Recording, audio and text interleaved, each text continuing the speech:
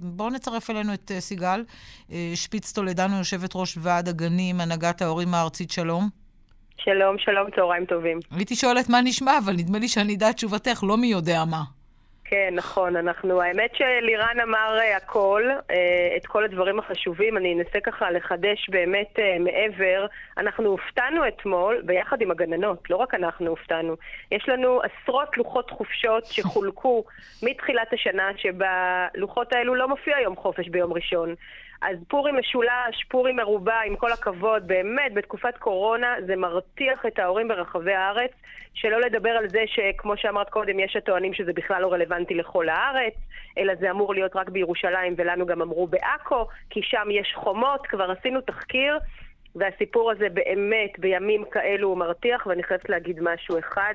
היינו מצפים, כי שאלו אותי לא פעם, וכן, היינו מצפים שיקומו הגננות ויגידו, חברים, הילדים קודם כל הכי חשובים, היינו מספיק זמן בבית, הילדים מרוסקים, אנחנו רואים אותם איך הם חזרו לגן, והיינו מצפים שהגננות יקומו עכשיו יחד איתנו, ובמקום להגיד אנחנו צריכות מנוחה ולארגן טיול שההסתדרות כרגע מתכננת להן לאותו יום, זה מרתיח כפליים. היינו מצפים שהם יקומו ויהיו איתנו ויגידו אנחנו רוצות לעבוד, אנחנו רוצות להיות שם עבור הילדים, וזו אמירה חשובה, ואני מקווה שהרבה גננות שומעות אותנו כרגע, כי אני מאוד מקווה שנשאר עדיין בקרב חלק מהגננות איזושהי תחושת שליחות, לשמה הן הגיעו בכלל למקצוע הזה, וזה מכעיס מאוד. ונסביר למאזינים, הזכרת את עניין ההסתדרות, יש זעם לא מעט אסתי של הורים, כי כנראה גם לא יהיו צהרונים ביום ראשון. הסתדרות המעוף, זאת שמעסיקה בעצם את הסייעות בגנים, יוצאת לטיול. איזה מזל שאתה עם הגב לעורכת שלנו, אפרת וייס.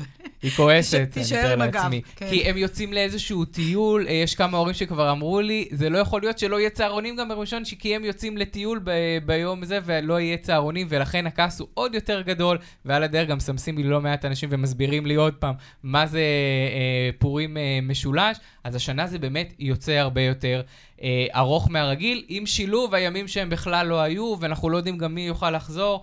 אין ספק שאנחנו רואים את הכעס הרב. אגב, סיגל, ענו לכם לא את המכתב ששלחתם לשר גלנט? לא ענו לנו, אני חייבת לומר שהפסקנו לצפות. השר גלנט עונה רק לתקשורת, אז כנראה שאם אתה תפנה אליו לך הוא יענה. מה שכן ענו לנו גורמים... הוא לא עונה להנהגת ההורים? הוא לא עונה להנהגת ההורים, הוא לא עונה למיילים, הוא לא עונה לוואטסאפים. איזה ציון היית נותנת לו?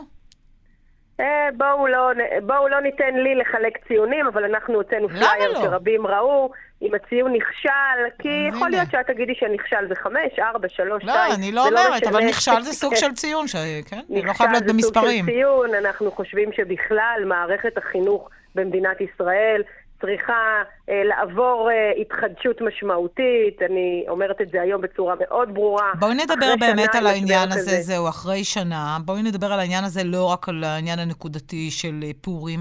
הנה היא נפתחת עט, ושמענו מלירן קודם על הכאוס, על החלטות שמתקבלות, וברגע האחרון, ומשתנות אחרי שעה, ואיך זה נראה בשטח, ועל חוסר הגמישות.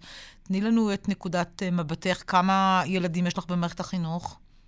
לי יש 4 ילדים, אני זכיתי בפיס, 4 במערכת החינוך כרגע, כי אני גם בעיר צהובה וגם הגדול שלי בדלת, אז אני ממש מיחידי הסגולה, אני נמצאת כרגע לבד בבית, עוד לא מתמודדת עם כל השקט. בטח את לא מבינה, כן, מה לעשות עם החדרים הרכים האלה.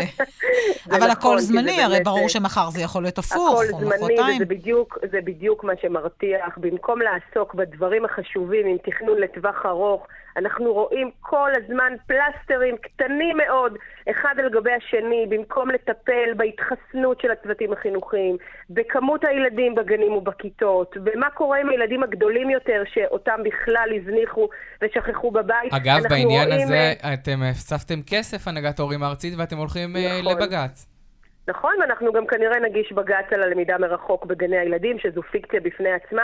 אנחנו יכולים למלא לכם תוכניות שלמות על כמה אנחנו באמת פועלים וכמה כשלים אחד אחרי השני. אנחנו לא מספיקים לטפל בכשל אחד והכשל הבא מגיע, וכל פעם דבר אחד זה קטן כמו פורים, ומצד שני יש דברים מאוד מאוד משמעותיים, כמו מספרי הילדים, כמו הילדים שיושבים בבית ואף אחד לא מתייחס אליהם. לירן, זה נקודה למחשבה מה שסיגל מעלה כאן. צריך להבין דרך משרד החינוך, לברר משרד החינוך, למה הם לא בקשר רציף, מסודר, עם ההורים, עם הנהגות ההורים, שיכולות קודם כל לשפוך אור על מה שקורה באמת בשטח, לתת רעיונות ולהגיע ביחד לסוג של החלטות שמתאימות לכולם. רק עם ההורים הם לא מדברים, אני שומע גם עם מנהלים שלא חוזרים אליהם, הם לא היחידים. מצד שני, אני שומע את שר החינוך גלנט, שהוא אומר, אני מדבר עם השטח, אנחנו שמענו אותו גם... עם איזה שטח הוא מדבר? כנראה שיש לו את האנשים שלו שנוח לו לשמוע... הוא לא מדבר עם השטח. איזה שטח? הוא מטייל ביישובים, הוא מטייל ביישובים, זה נכון, אנחנו רואים אחר כך את הפוסטים.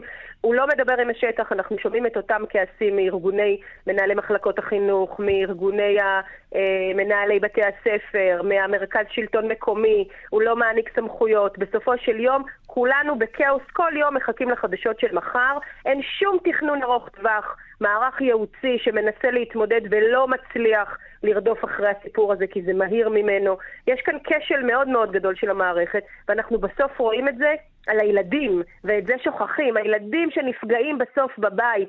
אנחנו שומעים את הדיווחים על כמות הפגיעות, האלימות, הפגיעות המיניות, הפגיעות ברשת, הבדידות, האובדנות, הדיכאון, וזה לא מעניין אף אחד. היום אני יכולה להגיד לכם בצורה ברורה, בלי לחשוש לרגע, מערכת החינוך של מדינת ישראל לא שמה את הילדים בראש סדרי עדיפויות, לגמרי לא. כל ההחלטות זה בגלל הכלכלה ובגלל המשק, ואגב, גם משרד האוצר יצא כנגדם. הגענו למצב כזה שמשרד האוצר מגיע למשרד החינוך ואומר להם, חברים, התבלבלתם, אתם שופכים פה כספים שלמים על גננות שלכאורה מלמדות מרחוק, מה אתם עושים? והם לא מקשיבים לאף אחד, לא נותנים לאף אחד להתקרב. יש כאן כשל גדול מאוד, שאני מאוד מקווה שאחרי הבחירות הקרובות יקרה כאן משהו אחר לגמרי. דברים נחרצים וחד משמעיים. סיגל, לירן רוצה עוד שאלונת קטנה לסיום? מחר שביתת זום, שמעתי, מתוכננת? מחר או בהמשך, שביתת זום, אנחנו רוצים לעשות כן עוד מהלך שאנחנו מקווים שהוא יצלח, כדי להחזיר קצת את ה'-י' לספסל הלימודים, למרות שמדברים כבר על הסגר הבא, וברור לנו שגם אם זה יקרה זה יהיה לזמן קצר, אבל גם זה כשל מאוד גדול שלא עובד, לא מוצאים את הילדים החוצה, לא נותנים להם, עושים טובה חצי שעה בחוץ, ואז אומרים, הנה, יש למידה בשטח הפתוח. סיגל. אז כן, אנחנו מתכננים מחאת זום, והלוואי וזה יעשה שינוי. סיגל שפיץ טולדנו, תודה רבה לך, יושבת ראש ועד הגנים, הנהגת ההורים הארצית, דברים כדורבנות. תודה רבה שהיית איתנו. תודה. לירן, תודה רבה לך. תודה. כתמיד.